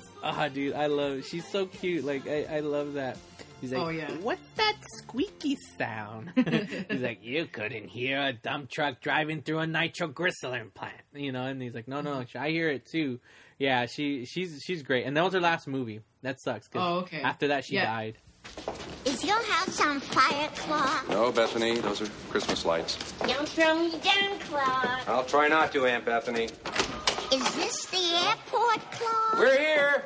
Say, Grizz, me and Bethany figured out the perfect gift for you. Oh, Uncle Louis, you didn't have to buy me anything. Damn it, Bethany, he guessed it. Oh, that was fun. I love riding in cars. When did you move to Florida? Ellen, are you still dating Clark? Oh, Aunt Bethany. You shouldn't have done that. Oh, dear. Did I break wind? Jesus, did the room clear out, Bethany? Hell no, she means presents. You shouldn't have brought presents. It isn't every day somebody moves into a new house. They didn't move into a new house. Mom? In the living room, Russ. This house is bigger than your old one. Is Rusty still in the Navy?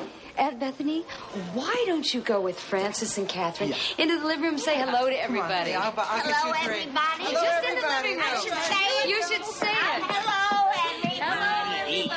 Hello, everybody. Mom? What? This box is meowing. Let me see it.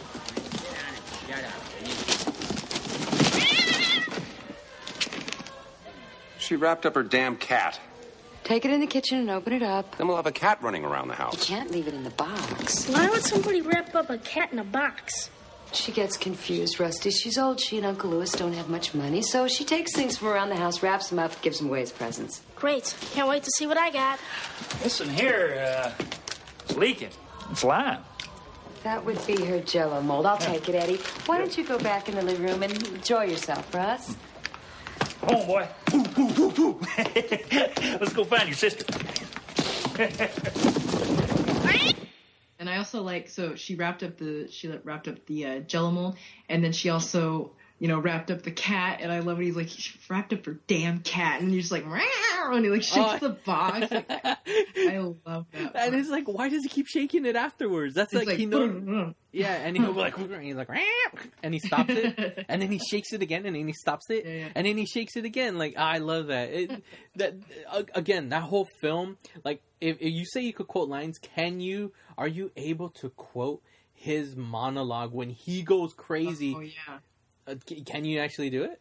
No, but I remember as a kid, like, that fascinated me. So I was so nerdy. I printed it out, like, all what he said once. And I went down to my parents and I was like, I have to tell you guys something. I just read it off like he did, and I was like, hallelujah. Where's the Tylenol? The whole thing.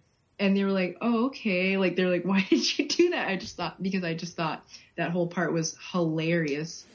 But no, I cannot rattle that whole thing off. Oh, I love that thing because he's cursing up a storm. But I mean, the way he's like, the last part, he's like, hallelujah, holy shit. He's like, where's the Midol? And then he just walks away. And I was like, I said, I watched it and I laughed so loud because I'm like, dude, that is so classic, like, breakdown. And then he just loses it and he walks off. And I like Frank Shirley, my boss, right here tonight.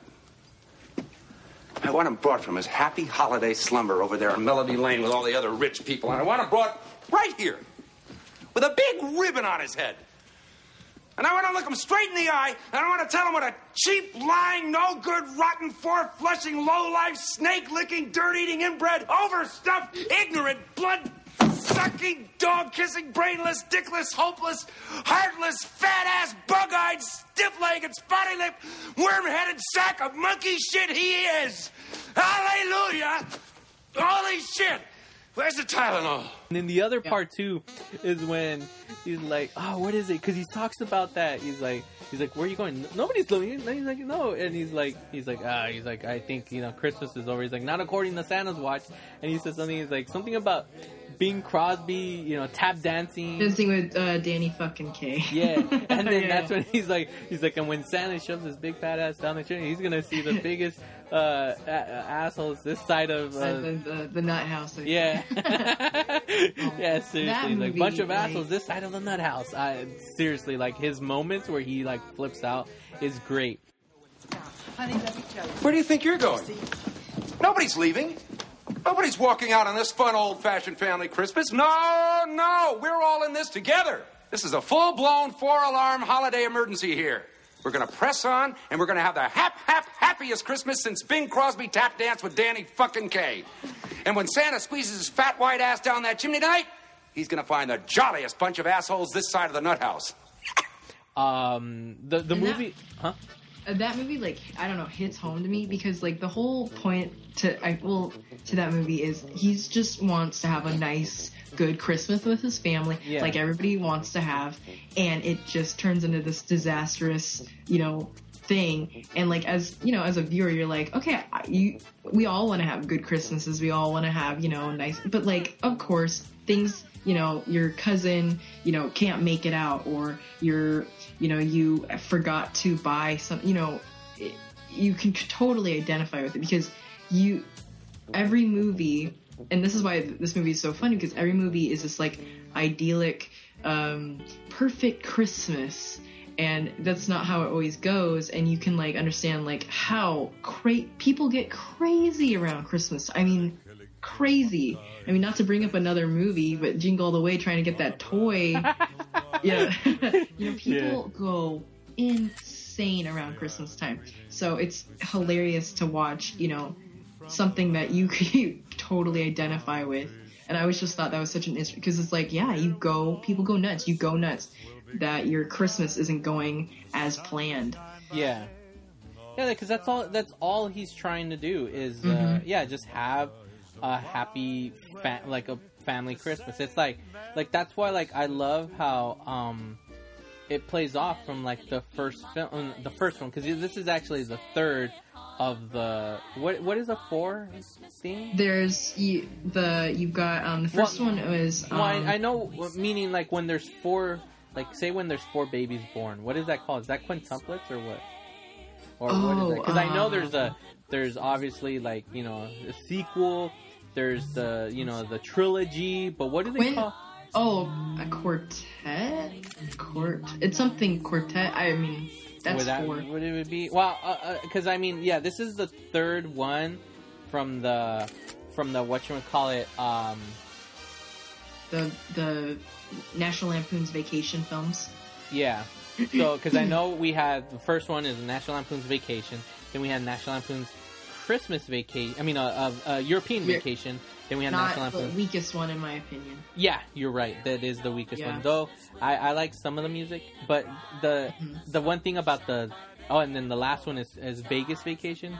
Sadly, this is the only only movie that doesn't feature the Lindsey Buckingham song Holiday Road, and that breaks my heart. I get it why it wouldn't be featured, because the other 3 films revolve around them being on the road driving, so it makes sense to be playing that freaking Holiday Road. I like that freaking song. It's so like cheesy 80s, but I love it. It's like so great and I love how they featured it in Vegas Vacation, and it's it better be in the new Vacation movie. It has to be in there. Are they planning for that? No, it's already almost done. They're in post-production. What's the theme? Like, what's it about? It's Rusty trying to have a family vacation with his kids, and yes, Chevy Chase and Beverly D'Angelo will be in this film. So Clark and Ellen Griswold will be in this film, but it's more focused on Rusty trying to do his version of a family vacation. To go to I mean, it sounds almost like a remake because they're going to Wally World, so he wants to take them to Wally World, his own family. So so it's kind of. Who do they have for Rusty? Do you know? What's his name? Did you ever watch The Office? Yeah. Okay, he was the boss at the end. What's his name? He was in The Hangover also. Ed Helms. Ed Helms. Yeah, he's playing Rusty. Okay. Yeah. So I know with that. It's funny because I feel like this movie is more like the movie you're all about because you're way more talkative about this film than I have been so far. Like with Scrooge, you're like, yeah, Scrooge and this and that. Yeah. But this one, you're like, boom, right away. You're like, yeah, Christmas Vacation. This is this and that. Like it seems like this is the movie, your movie. Well, I didn't grow up really watching Scrooge, or Scrooge a lot. Like I remember watching it as a kid, and then like as I just recently, as I got older, I had more appreciation for it. But the Christmas Vacation, like I would watch that over and over and over and over again when it wasn't even Christmas time. Yeah. So yeah, and you know my parents, I don't know, they didn't watch Scrooge themselves, but they loved that movie, and all my friends, like I had a friend who would watch it with me all the time. We'd quote it to each other. So yeah, I mean, definitely grew up with that movie for sure. Isn't the intro song such a great like 80s like song? Oh, I know. It's like so like with the little like the freaking, you know, they have like some keyboards and like electronic drums and bass. Like I love that song. I mean, it's so like, and it has that interesting kind of like cartoon in the beginning of it too, which I think is like, oh, that's kind of weird. I always liked that as a kid though. Yeah, but Santa's such a dick in that. Like, let me explain the reason why he's such a dick. Okay, throughout the whole thing, he's kind of like having the trouble trying to get one. He destroys their chimney. All right, so imagine after the moment when Clark wakes up because he's visiting the Griswolds, right? First off, he's horrible at keeping track because second to the last name is the Griswolds. So he visited the house afterwards. So he completely skipped their house. When he visits their house, he destroys their chimney. So that's the first issue. He destroys their chimney. So when Clark wakes up, he's going to have to completely remodel the chimney. 2, when he leaves, he slides down the lights and he pops all the lights. So their Christmas lights are gone. But the number one issue that makes Santa such an a-hole in this scene is that when the light turns on, he pulls out the little candy cane cell phone, in which that's like an early version of the cell phone. You know, that's bad. Like, he's like talking all to Rudolph. Rudolph goes and gets him. He sees a couch and he sees like the whatever, like the sunroof panel thing, whatever it's called. He jumps out, but he crashes through the roof and leaves a hole in the roof, and he escapes. He just left like, what the hell, Santa? You just left imagine how much it's going to cost to fix a hole in a roof. Like, he just destroyed their house. Like, how the hell? Like, that sucks. He's going to wake up because he was obviously awake. Clark is going to walk downstairs and be like, what the hell? There's a hole in my roof. Like, Santa is a dick. Like, he leaves presents, but he leaves holes in your roof. Like, that's so messed up. Yeah, it's a great cartoon, but Santa's such an a-hole in that. I don't know. When the movie starts off, like, do you know any parents that do that? Like, when they're in the car, they've done this in the other movies, but like Clark is always singing in the car, and they're like singing Christmas songs, and both the kids are in the back, like annoyed. Like, do you know anybody that is actually like that? Yeah, my dad. Oh, really? Oh yeah, that whole first scene. That's why, again, this movie hits home to me, because that whole first, my dad is loud and obnoxious, just like, his character. But my dad will start singing randomly. There are people like that. Like that. There's another line that I love where he's singing the songs like fa la la, and he's like, "Take it, Russ." Like, I love that part. And then he says nothing, and then he just continues. I love that part. And then that whole scene with him, they're driving in the car, to go get the Christmas tree, and he's getting tailgated and everything. And, my dad is exactly the same way, instigator, so, and my mom's freaking out.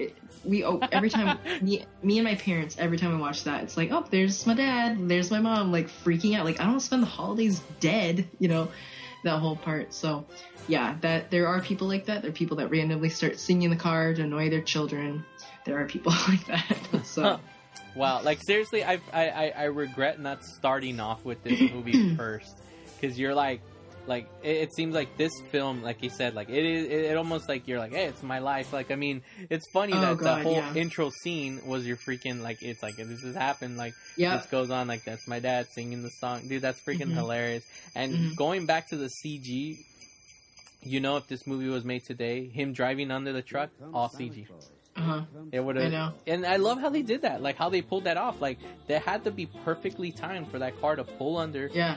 And I mean, I love that scene. I know afterwards it's on a track, like when they're the inside of the car, but when you see the outside, the wide shots, it's a car actually driving under a truck. Like, that's freaking awesome. I love that. But it's hilarious because I would. That's a question I had. Like, I wanted to ask you, like, do you know anybody like that? And I love that you're like, yeah, that's my dad. Oh yeah, that's my dad. And I'm sure if I ever have kids, it'll be how I am. I'm sure. Just randomly bothering your children by just singing, blaring in their ear. Yeah. Oh yeah. So all right. So I want to let's see if you can help me figure this out. Okay, why do the neighbors get such a bad rap? What do they do wrong? What's bad about them? Because the first time we're introduced to them is when they get home. The Griswolds get home from getting the tree, and Clark has a chainsaw. They get home and they make a joke about the large tree in the yard. That's all they do. And then he says, like, hey, it looks like that tree. He's like, where are you gonna fit a tree that big? That's all he says. He's trying to be a friendly neighbor, but joking, like, because it's such a huge tree. He's asking, like, and he's like, why don't you bend over and I'll show you? And then he's like, you got a lot of nerve saying that. He's like, I wasn't talking to you. One, he's like right here, insulting his wife. Exactly. The real assholes in this movie is Clark. He's the a-hole. These neighbors do nothing wrong whatsoever. I mean, all the issues they go through, it's like, why are they such a-holes? Because they're rich? They're snobby? Like they're snobby, I think, yeah. But they don't really come off snobby. It's just because they have a lot of good things that makes them, because honestly, let's think about the neighbors right now. Let's focus on them. Why are they bad? There's nothing bad about them. Like, there's one point where, like, they get done working out and he's like, he wants to, like, have the sexy time with her, and she's like, no, after we take a shower. Well, that's normal. I think some people are like, I want to shower. I feel nasty. I feel dirty. Yeah. So, are they, like, right there, I know the writers are trying to make you want to hate them. But when I saw that scene, I'm like, hey, it would make sense. I want to take a shower too. So why is that bad? Another thing too, when they're like, hey, we don't have any Christmas. We don't have a Christmas tree. We should have gotten one. Well, where are we going to get one now? And then, the tree smashes through the window. Again, because they don't have a Christmas tree, that makes them bad. Like, they don't do anything bad in this movie. Like, honestly, I saw nothing wrong. The bad guy was Clark. And they could have called the cops because, again, he's like, I'm not going to go over there and just slug him in the face. Well, I'm glad he didn't, because if he would have, Clark could have easily just called the cops on him and filed assault charges on him. Like, they should have called the cops and be like, our neighbor just broke our window. Like, we saw him drag a tree into his house. Clark, they would have gotten arrested. They would have gotten in trouble because they broke property. They caused property damage to their house. So, again, I honestly believe the neighbors are not in the wrong whatsoever. They're only made wrong is because they're seen as rich, and they were into, like, all that weird 80s, like, decor. Oh, that is... I know that when they show that inside part, I'm like, oh, man, beautiful, outdated 80s pastels, and, like, I'm like, oh, that's amazing. But they're not bad. Like, honestly, what can you tell me? Like, can like, seriously, if you think about it, are they not? I don't know. Like, I guess, like, I don't know. From, like, growing up, like, from my point of view, I'm like, oh, they're just, like, snotty. They're not, like, having fun. I don't know. Like, I guess you're right. Like, they don't never do anything wrong. But, like, I don't know. I feel like they make them up like they're just, like, so they're, like, they seem like that they're better than him and stuff. But Yeah, you're right. They really don't do anything wrong. Yeah, like I said, I saw nothing with like the neighbors like whatsoever. You know, I don't know. It was again. It's not fair for them to Clark causes all the issues. Like, remember when they get home and they're like, he's trying to like figure out why the stereo's broken, and then he's like, why is the floor wet, Todd? I don't know, Margaret, or whatever. Like I mean, I guess it's like, again, they're just trying to make them out to be rich and snobby, but in reality, like, I saw nothing wrong with the neighbors. So again, this movie they point out, if you're rich, you're an a-hole and you're evil. Yet I saw nothing of that in these people. It was the film that was trying to make them look bad, but they just had to deal with a horrible neighbor, and that was Clark Griswold. So again, the film, their depiction is just, it's terrible. Yeah. All right, so let's see. All right, because a lot of my notes is really like, I mean, we kind of talked a lot about the film, but when it comes to, here's another thing. I need to get your opinion on this. Like, see where you stand on this. Why? Like, I feel this film truly excuses how much of a bad husband Clark is. Okay, remember the first film? He gets in a fight with Ellen, and he goes down to the bar. Well, throughout the whole movie, he was totally checking out a girl in the car. Remember that in the red car, and he goes to the bar, and then he's like, "Oh yeah, I'm single. Yeah, you know, whatever." He doesn't even say he's married. And then the girl wants to go skinny dipping, and he decides to go skinny dipping. At that moment, he screams all crazy, wakes everybody up, right? But if he didn't scream, he was already planning? It looked like he was basically already cheating, because he already said, like, I'm not married. So, like, and in this film, like, he's like right away flirting with that girl. Like, he goes and she shows up, and he starts flirting with her, and he's like, you know, he's like, "Oh, you're buying something for my wife." He's like, "Oh, no." He's like, "Is she dead?" He's like, No. He's like, "Well, ex-wife, we're divorced." Right away, boom. He just said he's divorced. Yeah, so, I used to think, like, that was an odd part in the movie, like, where I was like, why is he fully on, like, denying that he's married? Like, I was like, that is odd. I was like, that's weird. Yeah, like, see, that's why, like, if based on that, like, if like I was married and if I heard my wife say that, I would get so heartbroken. Like, imagine if you were married or in a relationship, regardless, either married or just in a relationship, and your other half said they were single. How hurt would you be? You know, like, and it's weird. Like, for some reason we excuse it as comedy and find it funny that he's flirting in his eyes as like a hot lady, like, oh wow, this woman's hot, and we're laughing because he's stumbling over his words, and you know, he's like using the underwear to dap his face, yet at no point are we upset that he's like, whoa, dude, this guy's a bad guy. Like I don't know, it's so he's a bad neighbor and he's a bad husband. Yeah, so he's all around not a great guy. Yeah, it turns out. Yeah, he's horrible. And here's the thing. This isn't like the first time this happened. Well, and also he daydreamed about her while he was, you know, thinking about putting the pool in too. So okay. So imagine you're in the shoes of the other person. How would you feel if your other half was doing what he was doing? Oh, I'd be pissed. See, exactly. And so would I. Like, and that's why, like, why is it that we excuse it? Like, I've seen this movie. Yeah, it's like an overlooked thing. And I've never, to me in the past, I always laughed at that scene. I always found it funny how he's stumbling over his words, and he's like laughing, and he's like, "Do you want me to take something out?" And he starts laughing, and he does the hand thing, like all laughing, like, and she's like freaking out. And then I love where he's like, "Is the season to be married?" He's like, "That's my name." He's like, "No shit," you know. And it's a funny scene, but again, and then his kid comes up, and it's like, that doesn't look good. But here, when you point out the kid, what does he do when he sees his dad talking to the girl?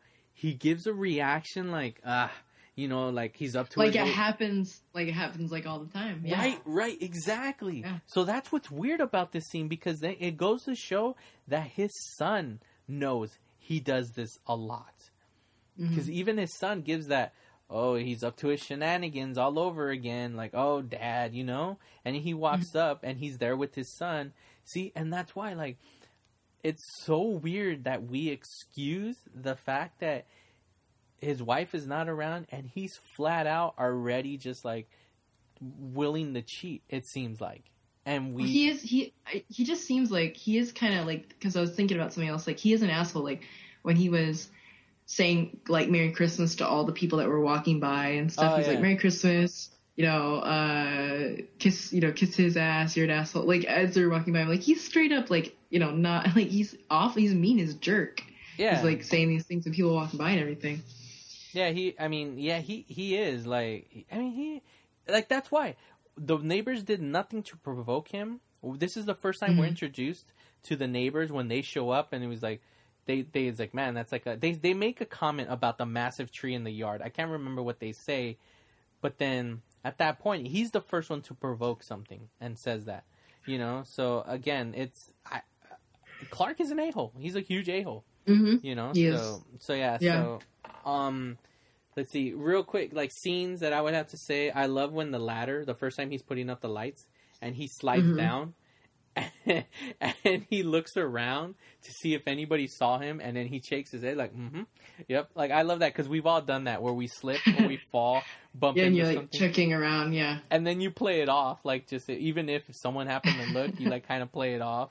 What you call it? I like the whole scene where he's stuck in the attic. Like, yes.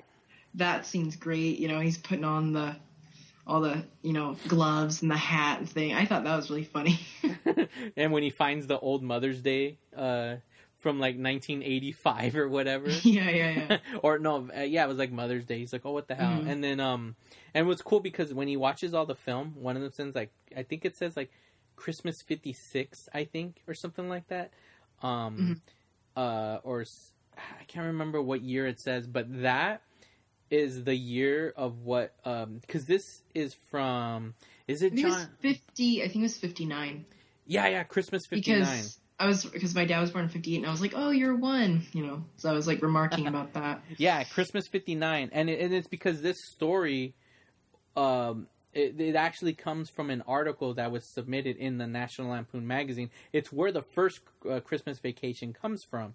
I mean, National Lampoon's Vacation, and it was from another story in Rolling Stone magazine. I mean, in National Lampoon's magazine called Christmas 59. So it's like cool little, like, if you will, at that time, the cool Easter egg of the film, and it's like, oh, and it's cool watching it.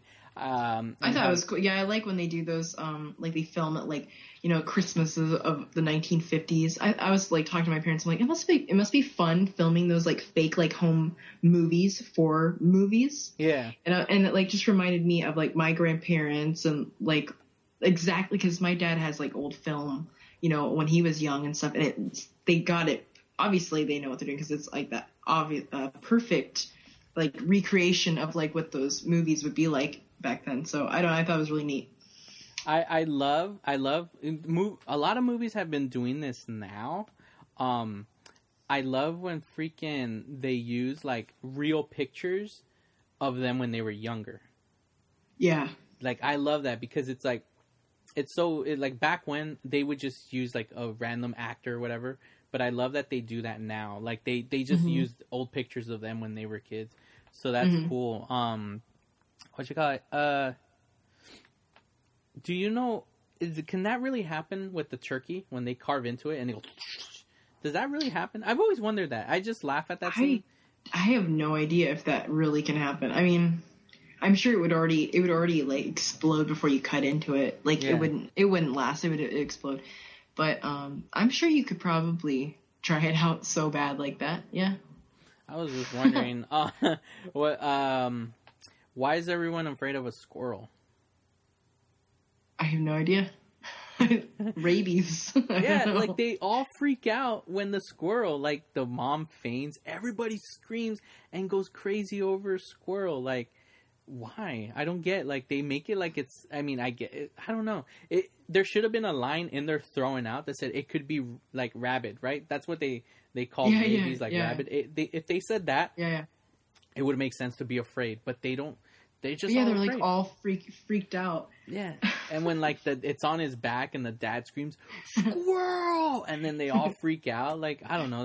It's like I never understood like why they're afraid of freaking squirrels. Another Easter egg is when Cousin Eddie shows up after the whole light debacle. They're inside and they're drinking eggnog, and they have Marty Moose mugs. So it's a cool little like Easter egg from the first film. You know, so that's cool. And I guess you can buy those mugs. I guess they sell them somewhere, the little cups. Oh, really? I saw somebody, like, there was like some kind of like Christmas like gift guide thing, and those were in there. So I guess you can purchase those cups. Oh, right on. I want to get one. I seriously want to get one. Put some eggnog in it. Yeah, dude. I mean, I don't drink eggnog, but just for the hell of it, just to be like, oh, look, I'm doing this scene, you know?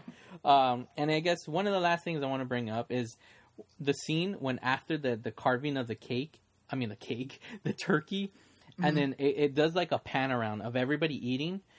If you watch that scene, look at Ellen. She scoops some food, and then she flicks it away, and then she does a fake like, Yeah. You've noticed that?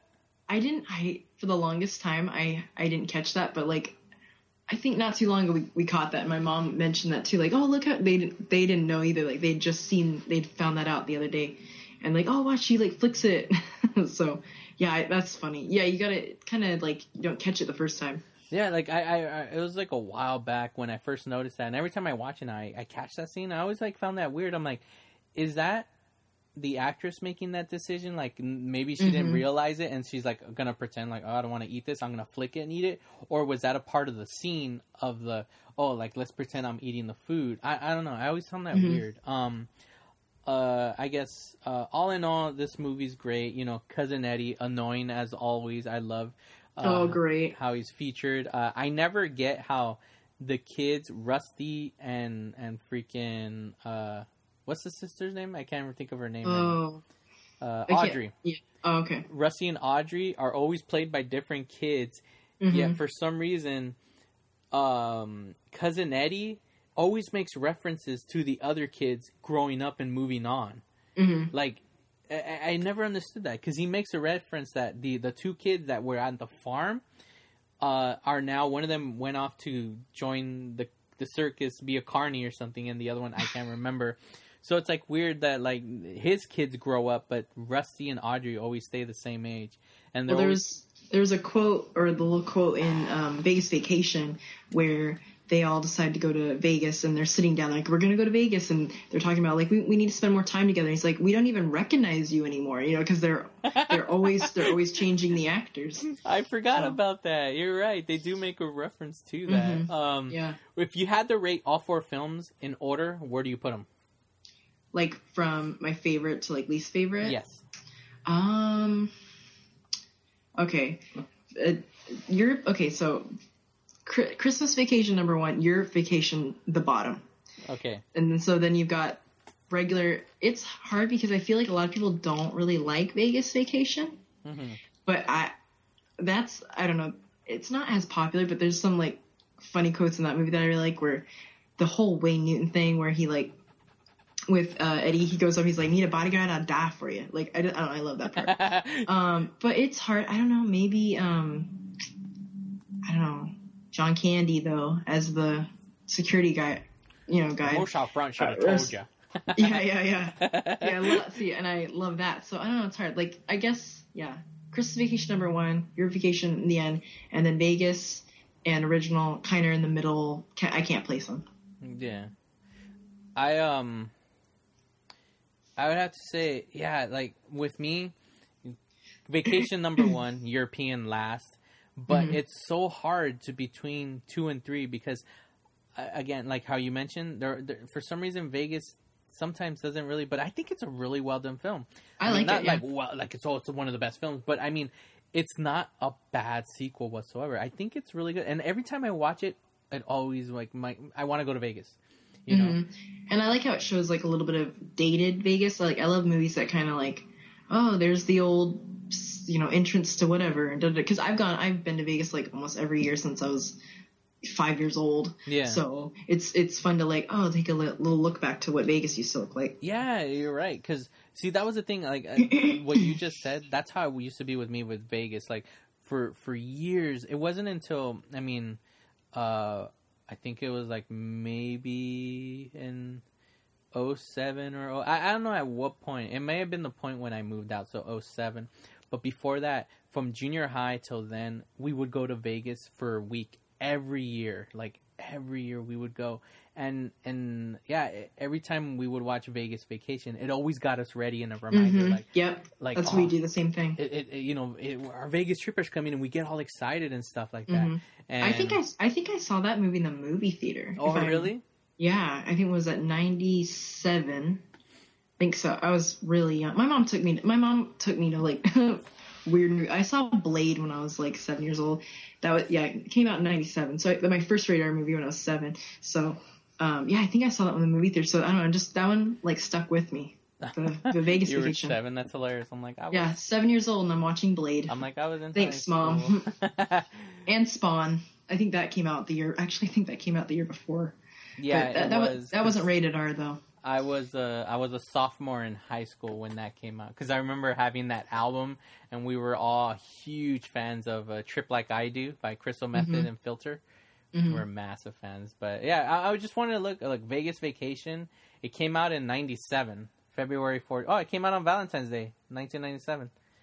It cost $25 million and it made $36 million. So at least it made its money back and then some. But yeah, all right, cool. So Vegas Vacation, with that one, it also a budget of $25 million and it made $71 million. It was considered a hit. It was, and it's actually on IMDb. It's seen as one of the top Christmas movies. It's I mean, I love this, and also too. For if you want, go to RollingStone.com. There's an article that was actually posted on December 22nd. That's a behind the scenes. It's called Xmas or Bust: The Untold Story of National Lampoon's Christmas Vacation. I'm actually going to read this article, so check it out, read some more. But yeah, any quick final thoughts on Christmas Vacation? Just if you haven't seen it, like you've been living under a rock. It's like one of the most popular Christmas movies, and I think it's great and hilarious. Holds up, I think, pretty well today. Yeah. Still funny. I still laugh every time I watch it. Same here. Yeah. Yeah, and I've never seen Christmas Vacation 2, Cousin Eddie's. Oh, God, no. You've seen it? No, I've seen parts of it. I remember, do they like shipwreck, or is that a different one? There's like another one where like they shipwreck on an island. I've never seen it, but I know they're on an island or something like that. Yeah. But I don't. Yeah, I've heard not so great things about that. And the actor Randy Quaid. Yeah, he went crazy or something's wrong with him. Yeah, he says there's like this mafia in Hollywood that like kills celebrities. They killed Heath Ledger and all this and that. Yeah, he turned out to be weird. So yeah. All right, cool. All right, ladies and gentlemen. So there you go. There was a Christmas Vacation and Scrooge. This was our official Christmas episode. But obviously, before we go, I always give you a song of the week. So this week's song of the week, for me, is my favorite Christmas song. It's a mixture of two. It's my favorite Christmas song of all time, and it's my favorite 80s Christmas song of all time. So it fits those two categories. And for me, I have a tradition. December 1st, I listen to this song, and it's the signal, the sign, the initiation, the whatever you want to call it, of Christmas has arrived. And for me, it is 1981's The Waitresses Christmas Wrapping. I love this song. And I know in the 90s, like I think it was actually 97, Save Ferris, a band who named themselves after the little saying from Ferris Bueller's Day Off, they did a cool version of it, and it sounds exactly the same. It's so it's two cool versions, but I love Christmas Wrapping. You've heard Christmas Wrapping, right? Mm-hmm. Oh yeah. Yeah, I love that song. This freaking song. I love the bass in it, and the song. It's like, and I know it's not really singing about freaking Happy Christmas, because in the first lyrics are, bah humbug. It's all about Christmas, but it's funny too. I like that song. It's a great song. I had no idea that Spice Girls did a cover version of it. But yeah, the main one that I know of is Save Ferris. They did a cool version of it. So yeah, so there you have it. That's gonna be my song of the week. The Waitresses is Christmas Wrapping. It was released in 1981, my birthday year. So yay, or my birth year. What am I saying? Well, technically it is my, So all right, cool. So there you have it, ladies and gentlemen. We did awesome Christmas episodes. Any final words? Just Merry Christmas. Awesome, cool. All right, there you have it, ladies and gentlemen. So as we finish putting up the traditional Clark Christmas tree, Griswold Christmas tree, and after finishing hanging out with, the ghosts of Christmas past, present, and future, we hop into the DeLorean and travel back to the future.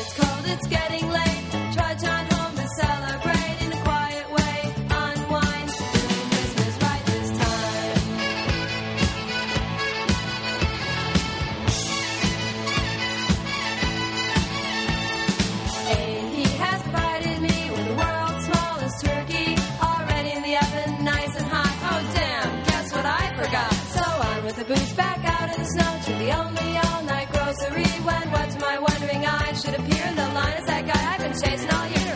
And in this one alone, he said, need a break, this year's been crazy. I said, me too, but why are you? You mean you forgot cranberries too? Then suddenly we laughed and laughed, caught on to what was happening. That Christmas magic's brought this tale to a very happy ending.